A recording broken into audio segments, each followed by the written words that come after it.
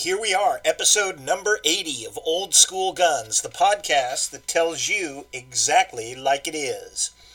And we're down the road here, 80 episodes. It's been, almost a year and a half, I think. Yeah, about a year and a half. So, pretty interesting. I like it. I'm picking up followers and getting a little more popular. You know, I really do probably at some point need to decide if I'm going to up my game and get better equipment other than the $10 Walmart microphone and just using the freeware program to put all this together. I mean, there are guys with the podcast kits that cost hundreds and hundreds of bucks and have sound mixers and all that. Well, I don't have any of that, obviously, but what I do have for you is straight talk and, my experience, which I'm really enjoy sharing, and I really enjoy hearing from people with questions. So don't forget, you can always send questions to kbmakel at aol.com, or you can post them on our Podbean site. You can always post comments and questions there, and I will get to them, I promise you. So a couple of quick things, politics-wise, Biden, Harris, hiding Joe Biden, first he was hiding, then now they finally have coaxed him out of his basement, and they finally have shamed him into making some sort of declarative statement against the rioting. But the bottom line is, those rioters are his people. Even Harris said, "Hey, this isn't going to stop," and she kind of applauds them. So they are now what I call the Biden Jugend, and I've been using that not all over Facebook, but on Facebook, and people basically like it. Just like the Hitler Jugend, we now have the Biden Jugend, and it's these punks that are going around and trying to intimidate and harass people, in addition to the burning, looting, destroying public structures, and attacking the police and all the other bad things they're doing. These are very, very bad people, as Donald Trump would say. Haven't really seen this since the days of the 1960s, where I was too young to understand a lot of it, but the wave of urban terrorism that went across the country at that point was fantastic. I saw a statistic, and you always have to do deeper research, but on the face of it, it was pretty compelling. And that was between 1968 and 1980, there were 1,200, and I'll call them just terrorist bombs, that were ignited in the United States, where they would bomb a police station or bomb a police car or bomb something else. As a matter of fact, remember that Bill Ayers and Bernardine Dohrn, those two friends of Barack Obama's, they tried to bomb a police station, and I believe they were going to bomb a non-commissioned officers club on Fort Dix or someplace. They were going to bomb one. And the funny part about that, the ironic part about it, I should say, is that frankly most of those clubs are frequented by heavy population of African Americans who are in the service, because there are a lot of non-commissioned officers who are African Americans. So you bomb one of those, and you're bombing the brothers. So really, who are they trying to stick up for? But be that as it may, you have Biden and Harris. They refuse to denounce it. I mean, the Trump ads are fundamentally true. If they get in, Second Amendment goes away, and this radical left-wing agenda will take over, and they will punish the middle class. They will punish us. They will punish everybody who they think put Donald Trump in office or supports something other than what Biden and Harris believe in. Of course, you have to look for some humor in some of this. I mean, Biden still, when he gets in front of a camera, he'll just stumble and lock up and freeze. So I don't really think that these debates are going to go particularly well for him, but everybody's saying that, and it appears that the bar is pretty low. So if Biden survives the debate without a a horrific meltdown or whatever else, or one of those feeding the pigeon moments that he has. If he survives that, he'll probably be declared the winner no matter what the substance is. And Harris, it's something that happened to Barack Obama too. The news media, and they actually kind of got called out for this when Obama was president. I don't know if it's a function of the cameras, the lighting, or whatever else, but when it suits them, they photograph, it was both Obama and now it's Harris, their skin tone as being dark or very, very light. And lately with Harris, they've been whitening her up. Now, I don't really care. Nobody cares about her race. Nobody cares. It's whether you agree with her ideas or not. I would vote for Ben Carson over Mitt Romney, and that's certainly not race-based. So it goes on and on. My suspicion is that the people who run the newsrooms, who are so disdainful of the American people, so disdainful of the electorate, especially in the Midwest, that they actually think that matters, and it's a conscious decision on their part to make Harris look more white, so that maybe suburban females, suburban housewives, suburban women and mothers will identify with her more closely. I would not be surprised if that's the case, but I think it's very funny that they're whitening up Harris to try to get more of that white blue collar vote, and it's really comical. And you notice that since she got the nomination, they haven't said a peep. A peep. The reason I know this is true is that they have not said a peep about her race or her background after she was nominated and became the vice presidential nominee. It's like, oh, okay, we checked that block, so now we're good. And now they're busy going, well, the big block of votes is out there in the suburbs, so they're basically making her up and putting her out there to try to get that vote. So I thought that was pretty funny. Something that's not funny is the poor story of the guy in Portland who was just murdered on the street for being a Trump supporter. I have to tell you, stay away from these riots. Stay away from as much as you want to get involved, as much as you want to express yourself and kind of go up against these people. That's not really the smart thing to do. And fortunately, the feds, when they took the murderer down, the guy decided to resist and got shot full of holes. So at least there was some measure of justice done there. But, be very, very careful. Maintaining a low profile is something very, very smart to do. That brings us to the Kenosha Kid, this Kyle Rittenhouse. Now, Rittenhouse, I kind of go back. There's poor judgment on his part, but there's also the inalienable right. Boy, did I mangle that or what? Inalienable right of self-defense. And if I were him, I would not have gone near Kenosha, especially at 17 years old. And you look at it, and he's kind of a chubby-faced little guy, and he's somebody gave him an AR-15. First they tried to say, well, he brought it across state lines, and that was a crime. I don't think that's a crime, and he didn't bring it with him anyway. But anyway, he's out there, and he's got an AR-15, and they're protecting some sort of family business, so he has standing to be there. The next thing is he kind of falls in with this defense group, who the news media is calling a militia. They're not. I mean, when you have people who are just kind of banding together to protect their homes and businesses, I suppose in the purest constitutional 1800s sense, they are a militia, but it's not the militia connotation that we see today of armed group of right-wing radicals who are out there. So anyway, he's with these people. He gets separated. He's in a used car lot trying to basically stop it from being trashed. Some piece of garbage Antifa dude named Rosenbaum comes in after him.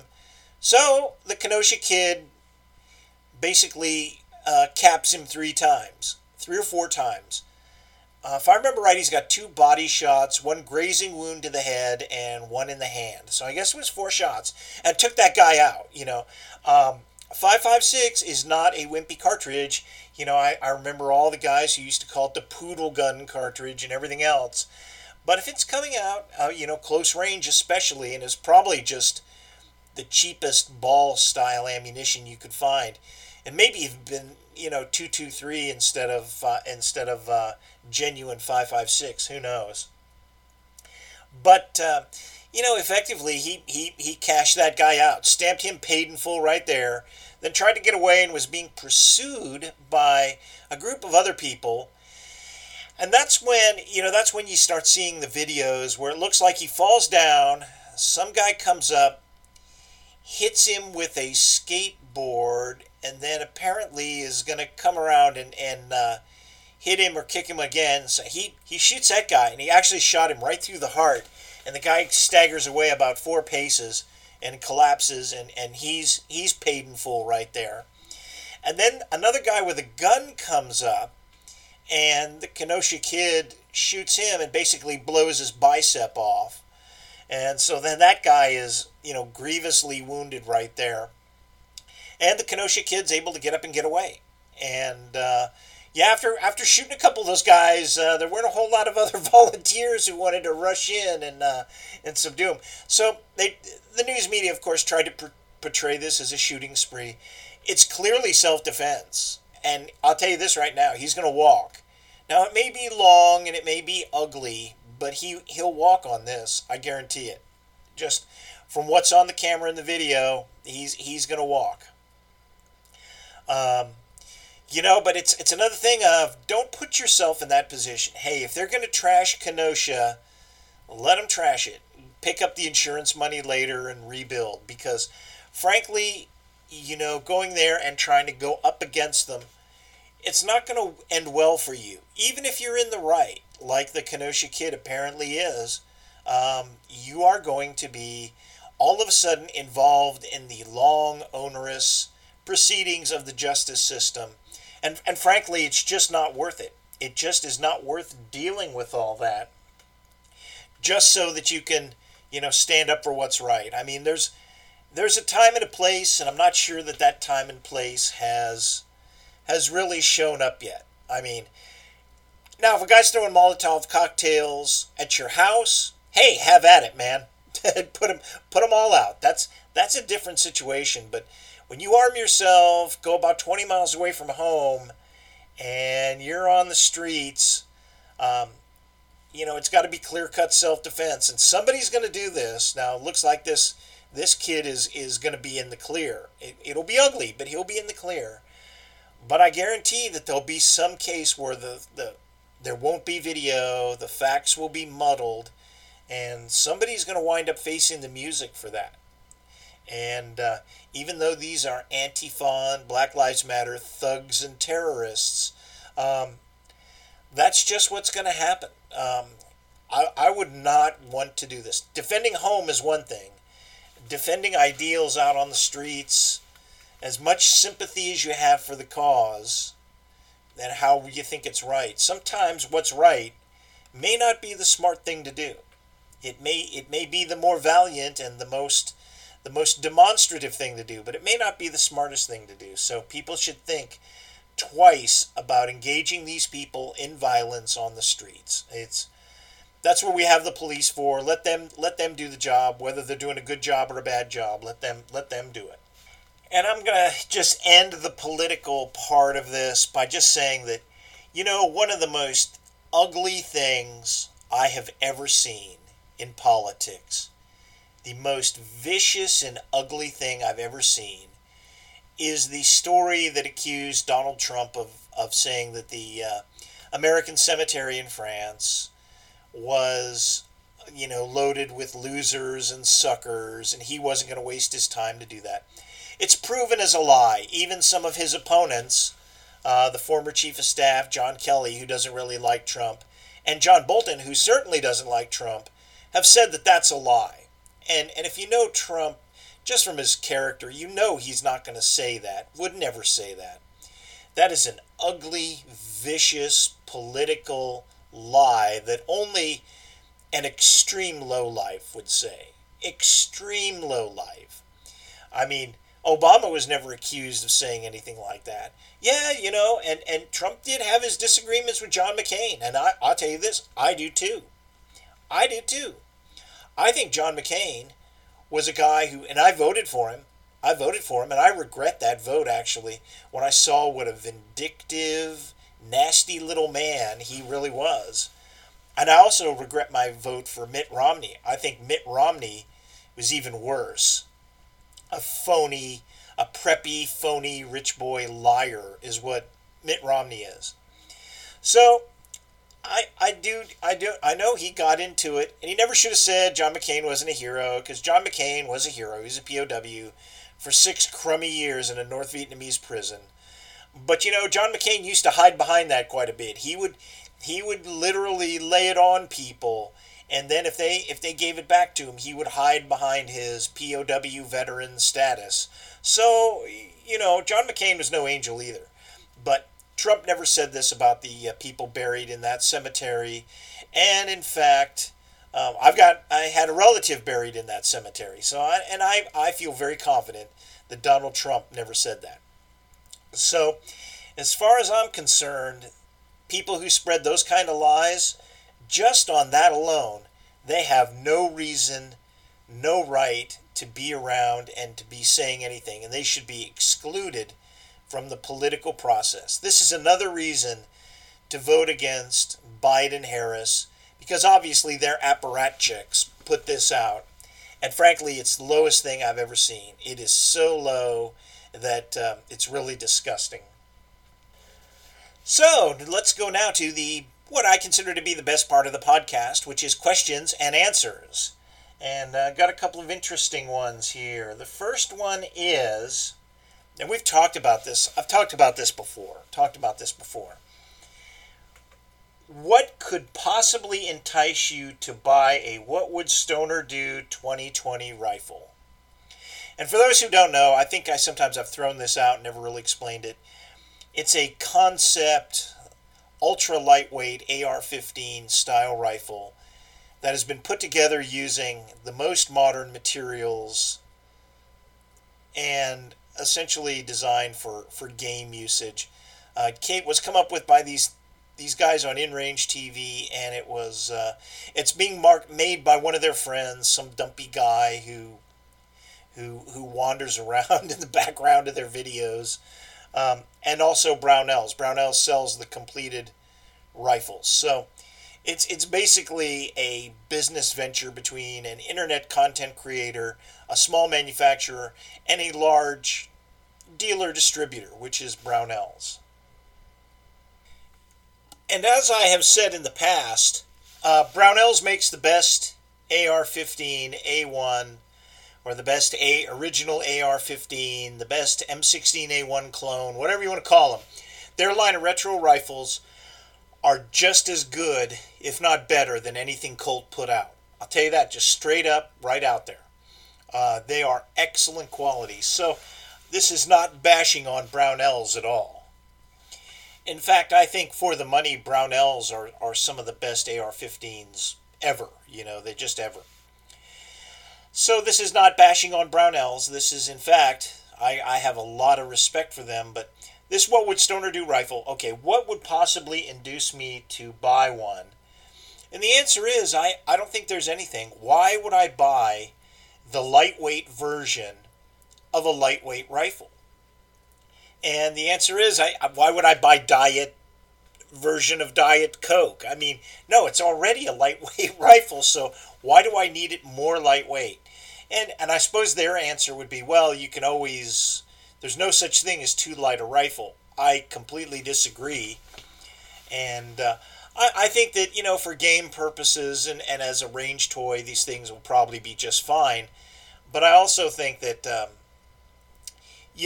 there really is not any serious use for them, because when you sacrifice weight and mass sometimes, you sacrifice durability and reliability. And time will tell how these things go. And I'll tell you this right now, I'm not spending $1,700 on a rifle that has got basically a plastic polymer. I know it's polymer, but it's a plastic receiver and non-adjustable buttstock. I guess there's a way you can kind of put some length on that buttstock if you want, but it just, to me, just doesn't seem like it's worth it. I mean, it just doesn't seem worth it. If you are so frail that in a match, the difference between a 5.5 pound rifle and a 7 pound rifle, which is only a pound and a half, is that big of a difference, or if you're so good that that little bit of weight makes a huge difference, then I guess go for it. But I think for almost everybody else, that is just not a good economy. That's just not the way to spend your money. You're much better off buying something a lot more modest in the size profile you want, whether it's 16-inch barrel or, heaven forbid, a 20-inch barrel, and buying ammo and practicing. Of course, nowadays it's hard to find ammo, but when this returns back to normal, you're much better off doing that. You're much better off practicing than trying to buy an advantage. And I've got an example. I got an example of that.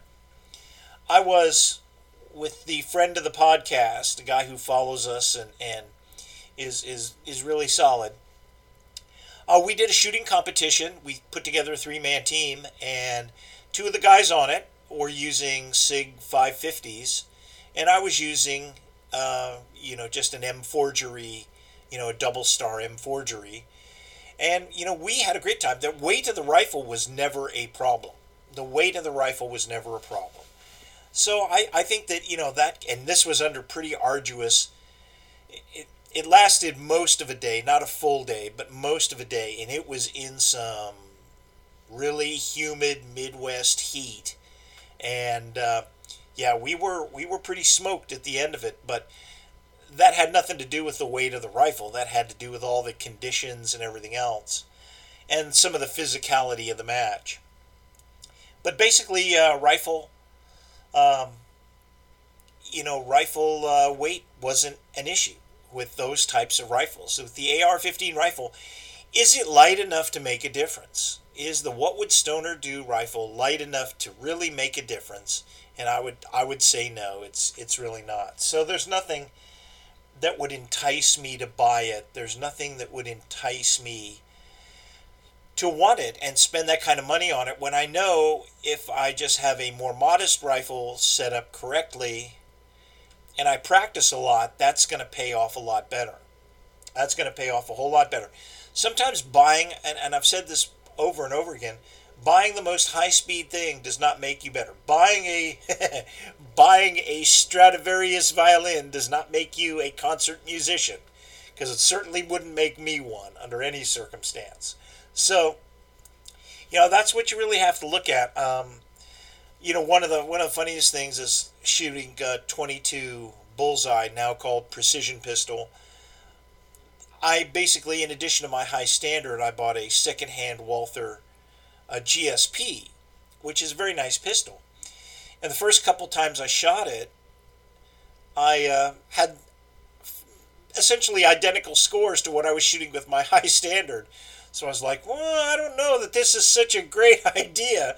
Maybe this was spending money that didn't really pay off. Now, as I've gotten more used to it, my scores have climbed, not exponentially, but noticeably. So, there is a quality thing, but it's all linked to practice. It's not, if you put just a better gun in somebody's hand, quote, better, quote unquote, meaning more expensive, or theoretically better and not actually practically better, or enough to matter, things really aren't going to change that much, except your bank balance will be a lot lower. So, anyway, though, there's nothing that would induce me to buy it. I can't think of anything. I don't really care for the Hollow Sun optics. I'm sure to some people they're okay. I notice they advertise their EOTech equivalent as being fully enclosed, meaning clunky. It's this big clunky unit up on top. And I think all those things are kind of made in China. I'm just not that revved on them. I'm just not that excited about them. So, anyway, that's the story on that. And I think they're actually more expensive than the EOTech. Maybe I'm wrong. It takes about $4 bills, I guess. But I think some of those Holosuns, certainly some of their models are more expensive. So anyway, that's kind of where that is. No, I would not ever buy one because I'm not going to buy the diet version of Diet Coke or the light beer version of light beer. It just doesn't offer for what I have to sacrifice. It doesn't offer me enough. Okay, what is the stupidest trend in combat rifles? Now that requires a little bit of thought. But I can think of one right offhand. I can think of the stupidest trend in all combat rifles across all armies, across civilian rifles that kind of mimic or clone combat rifles.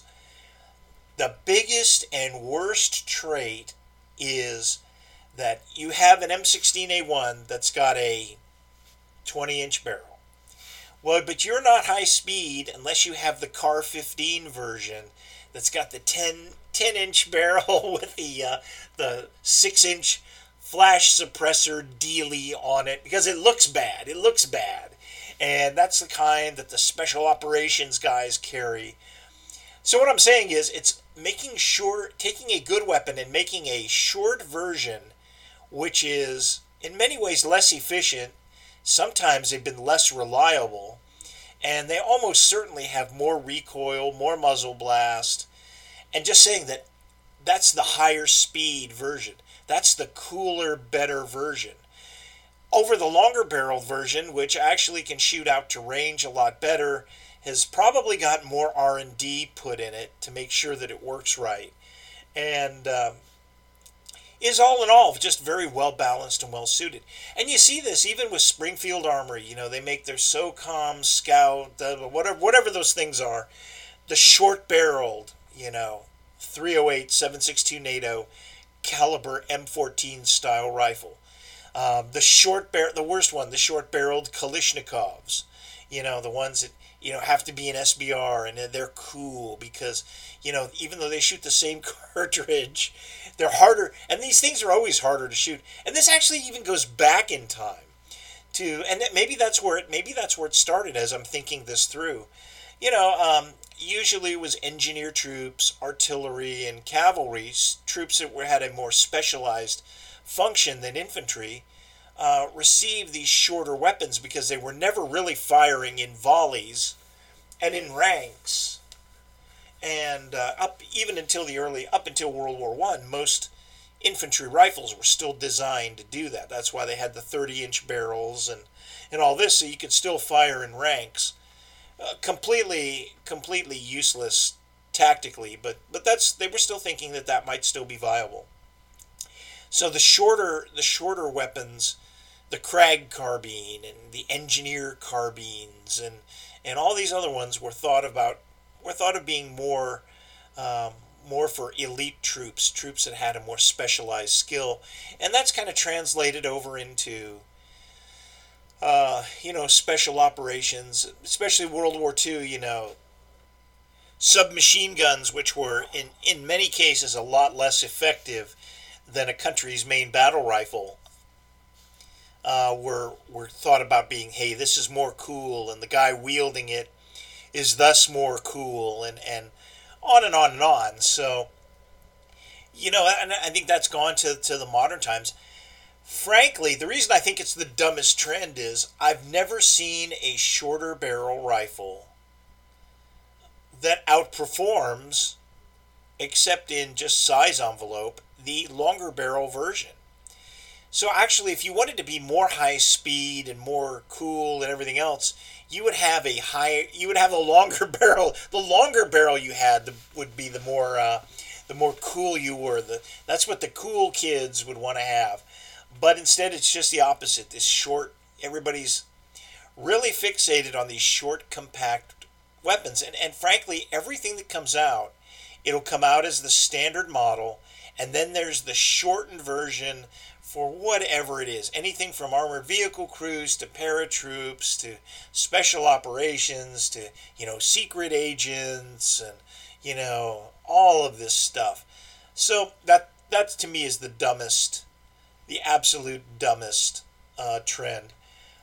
They even had that in some machine guns. Remember that the Uzi, which was excellent weapon. I mean, using the Uzi, and I haven't used one in years and years and years, but the Uzi is an excellent weapon, really is.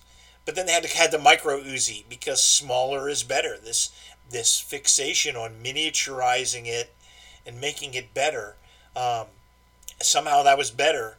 It just doesn't really work. Um, Really, when you look at the older Car 15 and the M16A1, really the rifle you want is the M16A1. It really is.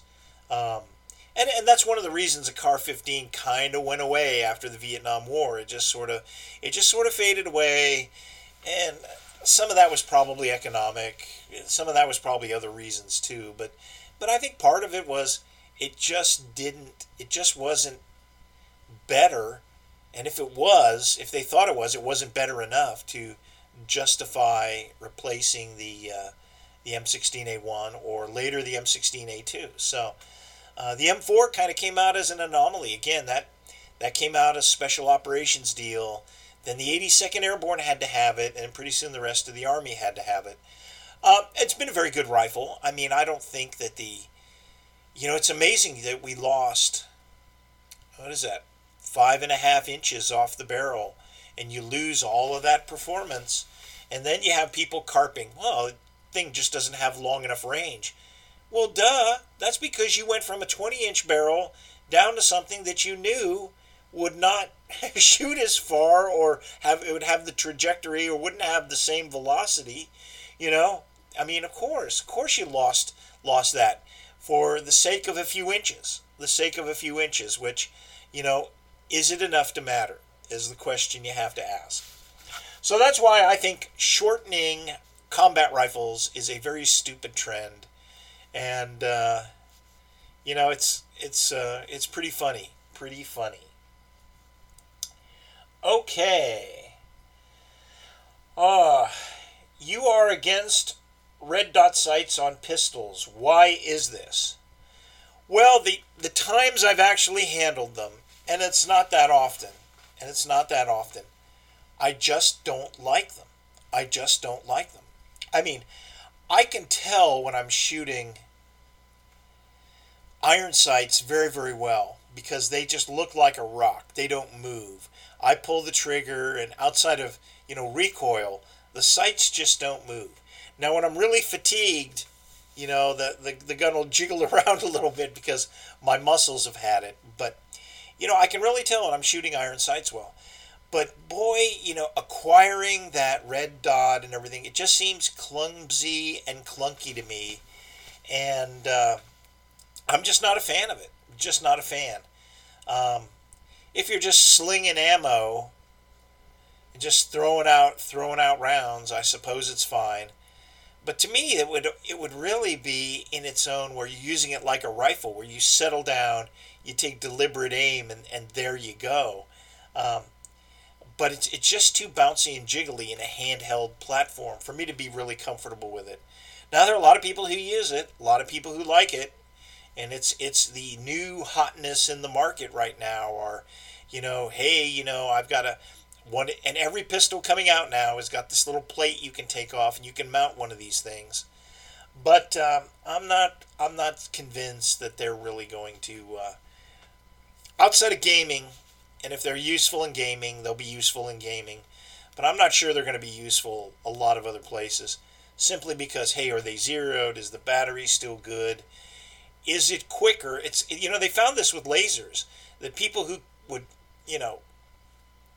draw their gun, their lasers on, and they put it on target, well, they spent more time looking to find that laser dot and making sure it was on the target than if they just used the iron sights and shot. So it could be that same kind of situation where it requires more effort to get it on target than if you just used iron sights. So there you go. Okay, next thing. If you had it to do all over again to prepare for COVID and now the urban riots, how would you do it? and I'm kind of looking at and knowing the I'll just address the ammunition shortages. If I had it all to do over again, I would. Well, here's what I would recommend. Here's what I would recommend. That if you do not hand load, you need to start hand loading. Even if you don't want to hand load, you need to hand load. At least a couple of basic calibers. And 9mm is a great place to start. It's a great place to start. It'll be easy. You don't really have to trim the cases. You don't have to. It doesn't take a lot of powder. And all the components, you can't find them now, but in normal times, the components are pretty inexpensive.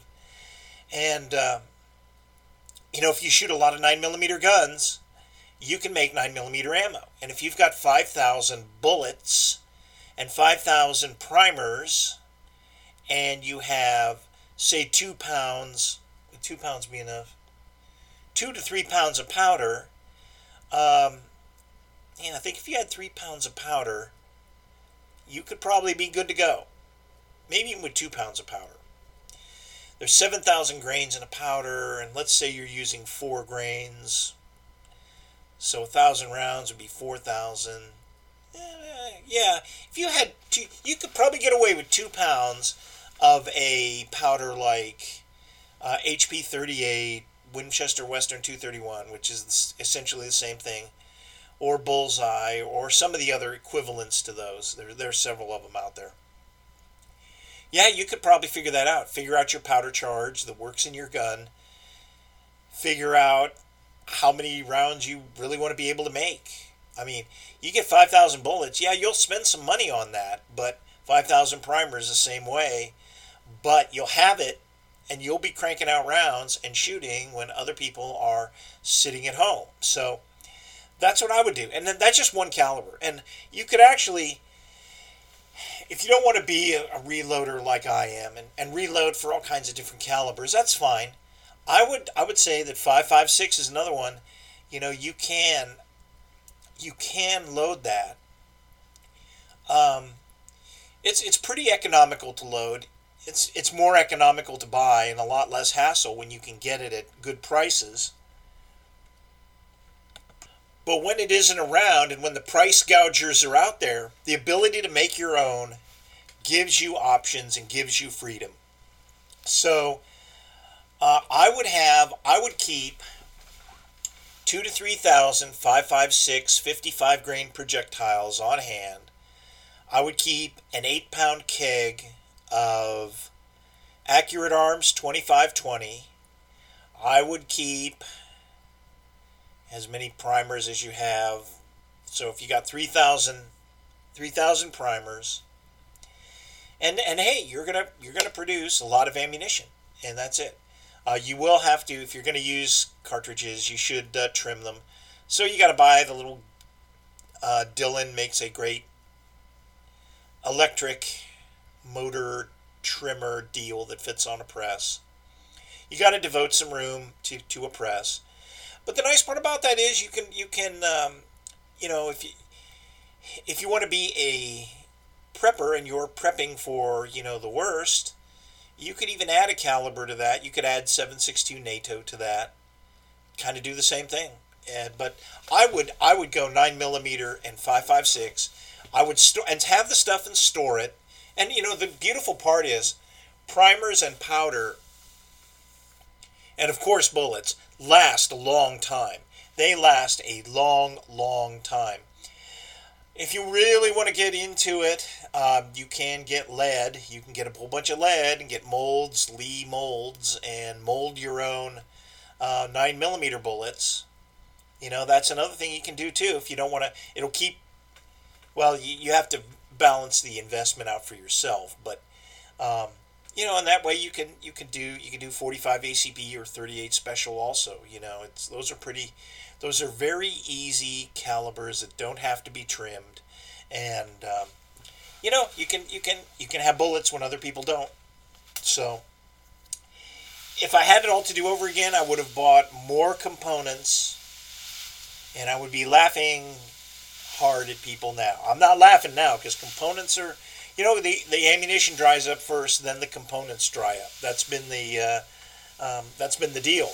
But if you have a lot of components, hey, you can still continue to load and be going. When the guy runs out of ammo, he's out of ammo. That's just the way it is. And of course, every time this happens, we hope it's always going to be the last time. We hope this is never going to happen again. But it seems to. And it shows you how frail the supply chain for ammunition really is. I would have thought by now that there would be TUL ammunition all over the market, or some equivalent to that, where our manufacturers would have gone to an overseas plant in the old Soviet Union or the old Warsaw Pact and would say, run a 24-hour shift, we'll buy everything you can make, and load up freighters with it and bring it in. And I only hope that there's a couple of those freighters inbound, because right now it'll come back, but it's going to be a process. Okay, here is another question. Is a really good spotting scope worth the investment? It depends on what you mean by really good. To me, a really good spotting scope, which I do not own. I own something close, but not quite. A really good spotting scope can see 30 caliber holes in a target at 200 yards. A premium, excellent one can probably do it a lot farther out than that. So it depends how much money you have to spend. Now, to buy a premium scope, you're really probably talking well over $1,000, maybe even $1,500. My Vortex Diamondback, which is a nice scope, can't quite do what I really would like to have a spotting scope do, so I'm not entirely happy with it. But really it was all I could afford. I mean, I can't afford the, and stay married, the $1,500 spotting scope. And so, for target shooting, the spotting scope is probably going to become less relevant as more of these electronic targets start taking hold. And right now they're out there and they're like $800. They're kind of like the lab radar, that Doppler radar that, 4 or 5 years ago, that was really super high speed. Now there's, they're around. People who need a chronograph have those. Those electronic targets will take hold. I would assume that they will get down somewhere in the $400 region. That's where they'll kind of bottom out. And then people can decide. That way they're competitive with a lot of the spotting scopes out there. So for target shooting, when that happens, hey, people would rather look at the little screen. And you can actually, you can on your tablet or even on your phone, and you can see where your holes are, and you don't have to optically try to look down through the mirage and worry about lens quality and all that as to what you're going to see.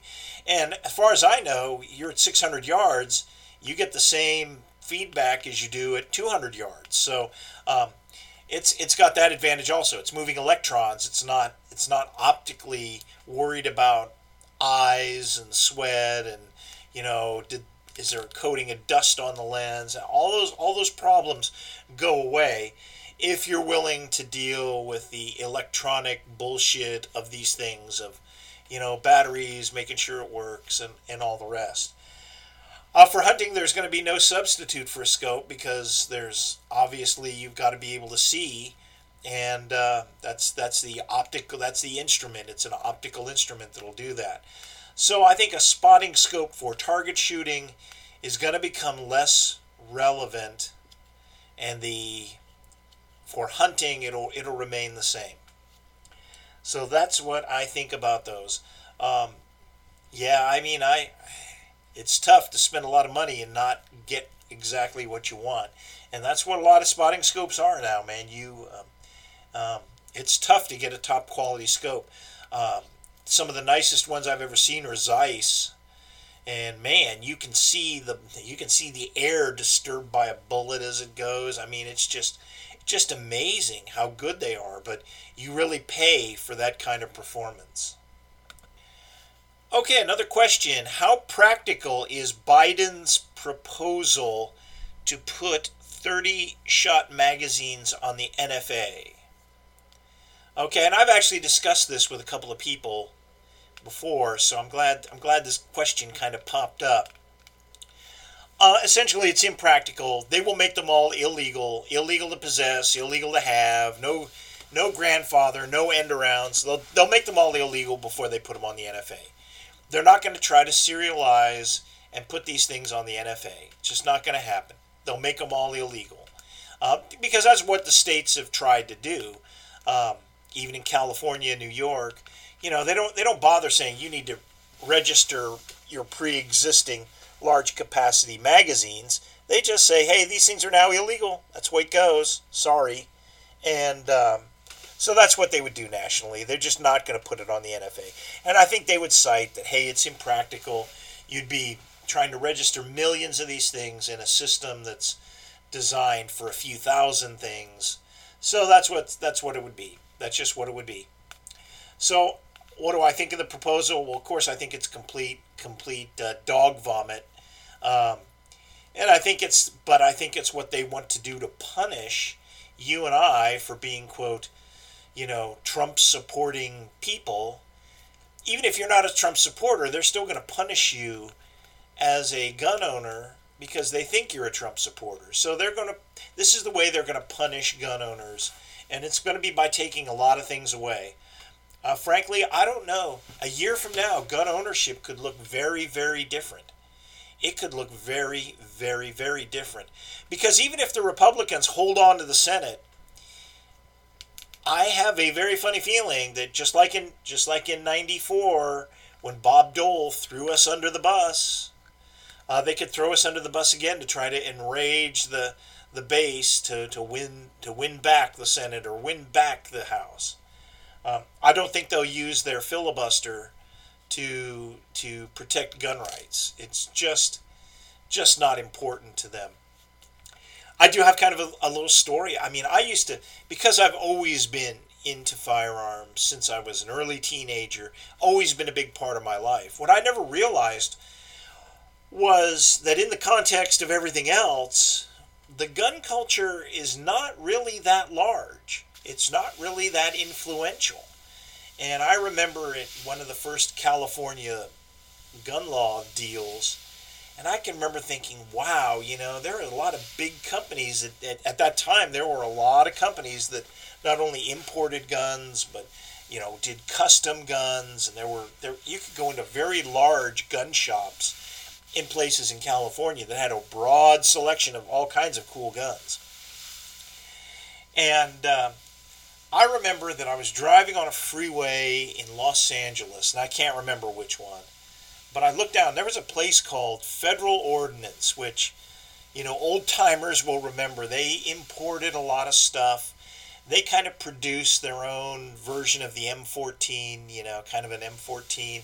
They produced M1 tankers, all that kind of stuff, the shortened barrel M1 Garands and all the rest of that kind of stuff. And really, I remember thinking they were a really big outfit because they did a lot of business. They always had a big ad in Shotgun News and everything else. And I can remember I was driving on the freeway and I wasn't actually driving the car. I was in the passenger seat and I looked over and lo and behold, I saw the Federal Ordnance. They had a storefront in a little warehouse. And against looking down on it with all of the other businesses in this giant kind of industrial area, I really kind of understood how small the gun industry and the gun culture really is. I looked at that and said, these guys really aren't going to have any pull against any kind of anything. They're just another business in a sea of businesses. They're a minnow in this ocean of businesses. And, that's what it was.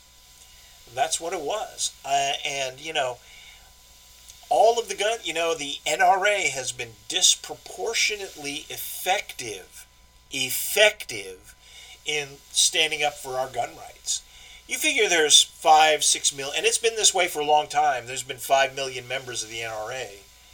But you figure we have 5 million members in a country of 320 million people. That's a lot, but it's also not a lot. So, the fact that we have our gun rights at all are really kind of amazing to me, especially when you look at the destruction of American institutions over the last 25 years. And it can go down to Boy Scouts, churches, all kinds of things that were looked upon as good all of a sudden became evil. Well, all these people want to put the gun owners, and especially the NRA, in the evil category. And it's amazing that we still have our gun rights. I mean, the guys who really were heroes, Charlton Heston in the darkest days stood up for gun rights. A lot of these guys stood up and were counted and were very powerful and influential. But we don't have the kind of numbers that would really... Now, if we had 30 or 40 million members, we would probably... They would probably be very, very influential. And we actually should, because there's so many gun owners in America now. We should have 30 million members. There's no two ways about that. And the shooting sport should be a lot bigger and a lot better than what they are. So, anyway, that's my view on that. And again, this is another episode, the 80th episode of Old School Guns. Remember, you can always reach us, kbmakel at AOL.com. And you can also leave comments or questions on Podbean. But until next time, this is Old School Guns, out.